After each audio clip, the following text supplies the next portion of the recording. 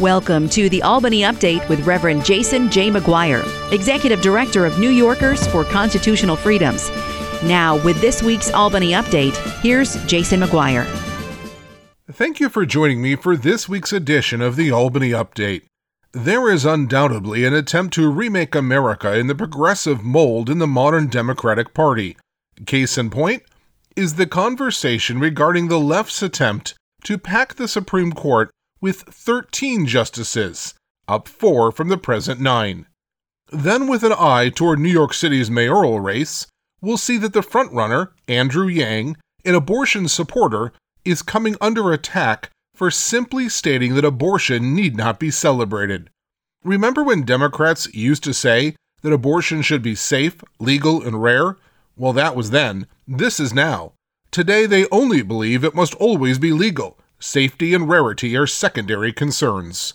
Next up, there was a little-known but significant court ruling that may help protect people with developmental disabilities. Then we're entering the second half of the 2021 legislative session. Buckle up, because things may get a little bumpy for social conservatives.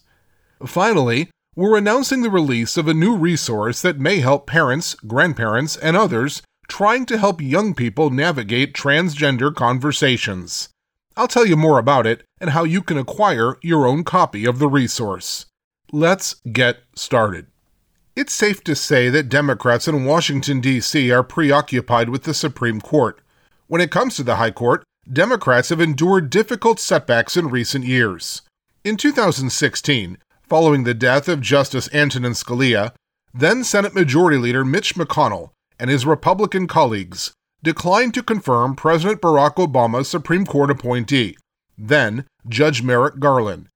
The following year, Justice Neil Gorsuch was appointed to the court by President Donald Trump and was confirmed by the Senate. In 2018, Democrat efforts to prevent the confirmation of Justice Brett Kavanaugh fell short. Then just last year, Justice Amy Coney Barrett was confirmed to the court following the death of iconic liberal Justice Ruth Bader Ginsburg.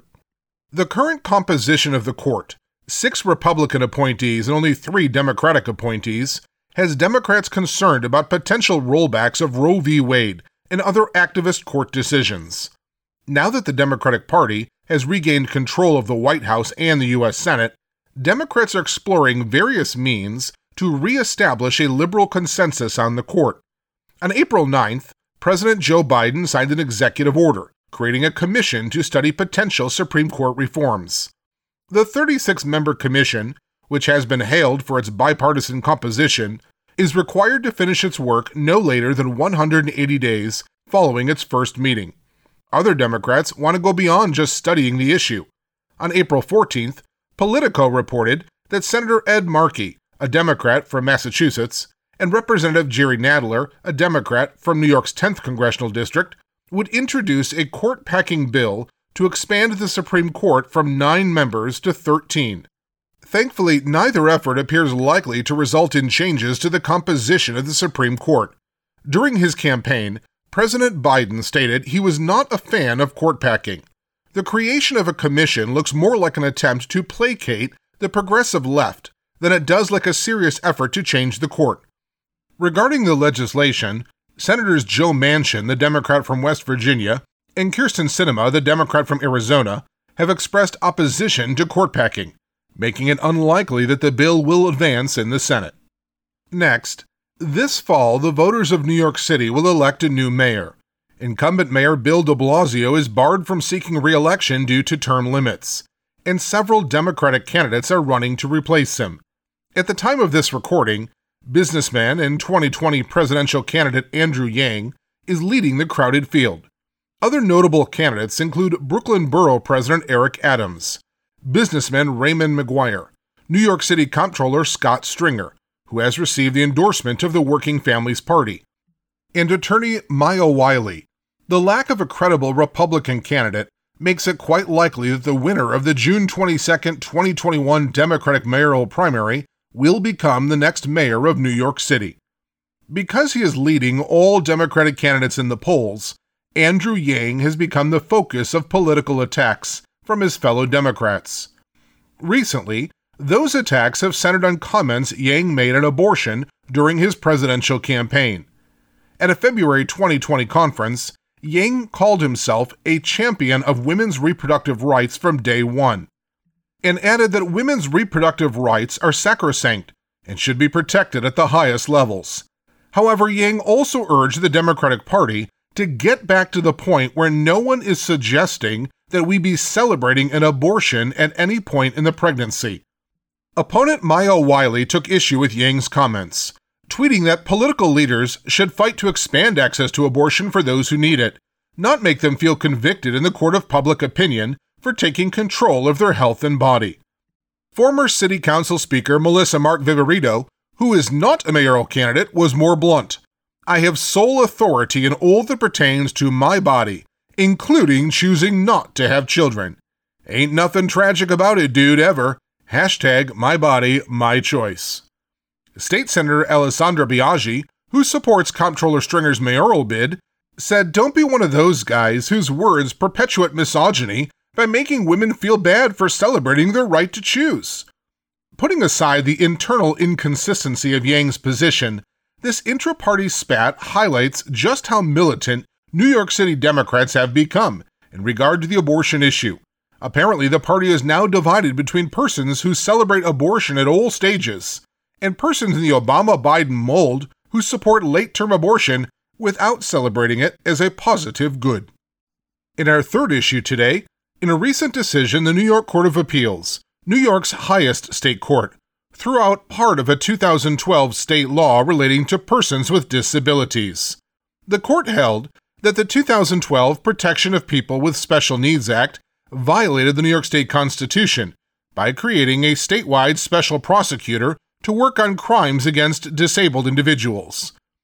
The court ruled that the 2012 law was an unconstitutional delegation of core prosecutorial authority away from the county district attorney to an unelected appointee of the governor. The law provided for the appointment of a special prosecutor to prosecute crimes involving abuse or neglect of the Protection of People with Special Needs Act. The court's decision was unanimous. At New Yorkers for Constitutional Freedoms, we don't particularly care whether cases involving abuse or neglect of the disabled are prosecuted by a statewide special prosecutor or whether they are instead prosecuted by district attorneys. So long as the persons responsible for these despicable crimes receive justice, the identity of the prosecutor is beside the point. Now that the special prosecutor has been held unconstitutional, it is hoped that district attorneys across the state will pick up the slack and ensure that vulnerable disabled persons receive legal protection.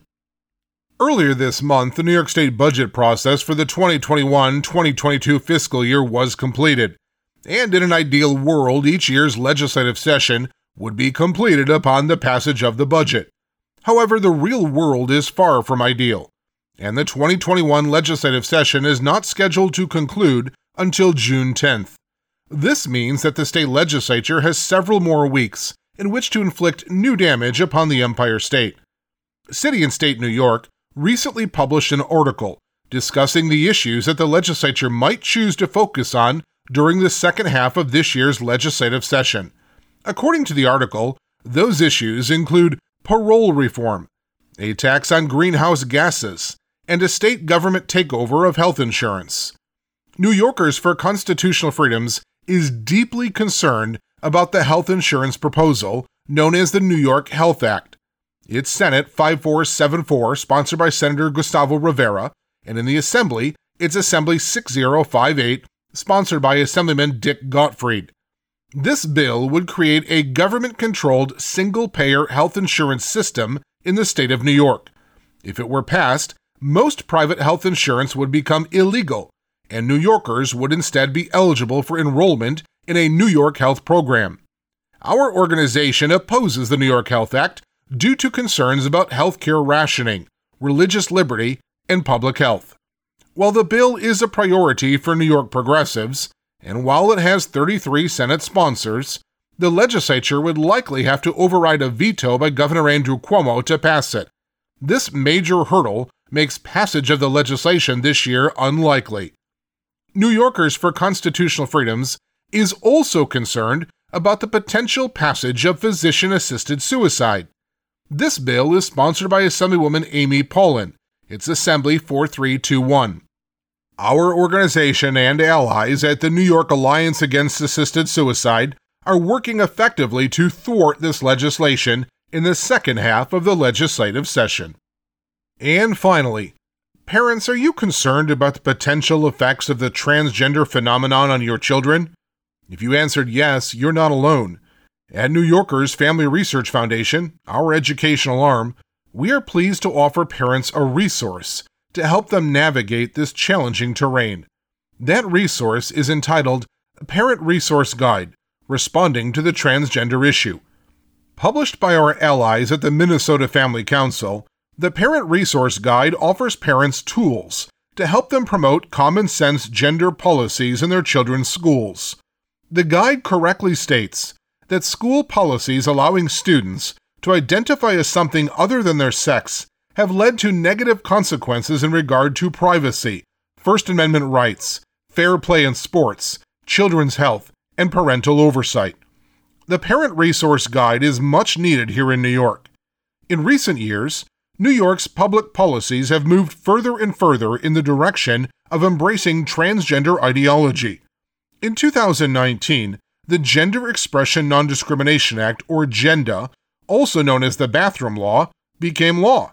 The Bathroom Law bans discrimination based on gender identity or expression in housing, employment, public accommodations, and education.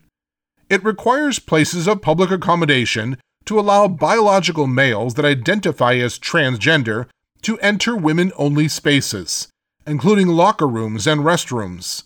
It also requires transgender employees to cross-dress and use opposite-sex facilities in the workplace. New Yorkers Family Research Foundation highly recommends the Parent Resource Guide to parents throughout the state of New York. If you are interested in receiving a copy of the Parent Resource Guide, there's a few ways you can do it. First, you can visit our website, and again, that's either albanyupdate.com or our educational arm at newyorkfamilies.org. On both of those sites, there will be an article dealing with this issue. You can visit the site, you can download the resource there, and print it out at home. If you'd like to receive a print copy of it, we can mail it to you, but you'll need to contact our offices by giving us a call or shooting us an email. We do ask that there be a contribution of any amount to help offset the cost of printing this publication. These are issues that are everywhere in the culture today. Conversations are being had in faith-based Christian schools as well as public schools. And it's important that parents and grandparents and aunts and uncles and people that we go to church with better understand and are able to articulate their positions on these issues. Frankly, for too long, too many of us in the Christian community do not engage in these conversations, or we engage in an unhelpful and unwholesome way. We really want to learn how to effectively talk about these issues and to defend the biblical position on them. So I would encourage you to contact our offices to receive a copy of the Parent Resource Guide, or simply visit our website. So get informed, get involved, and make a difference. You have been listening to the Albany Update, hosted by the Reverend Jason J. McGuire, Executive Director of New Yorkers for Constitutional Freedoms. New Yorkers for Constitutional Freedoms exists to influence legislation and legislators for the Lord Jesus Christ. To learn more about this ministry, issues you've heard on the program, or to make a financial contribution in support of New Yorkers for Constitutional Freedoms, visit albanyupdate.com or call 585-225-2340. Additionally, you can mail correspondence to P.O. Box 107, Spencerport, New York 14559. You can receive the latest legislative updates at facebook.com/albanyupdate. Follow New Yorkers for Constitutional Freedoms on Twitter @AlbanyUpdate, or sign up to receive the weekly Albany Update email by texting the word FREEDOM to 22828.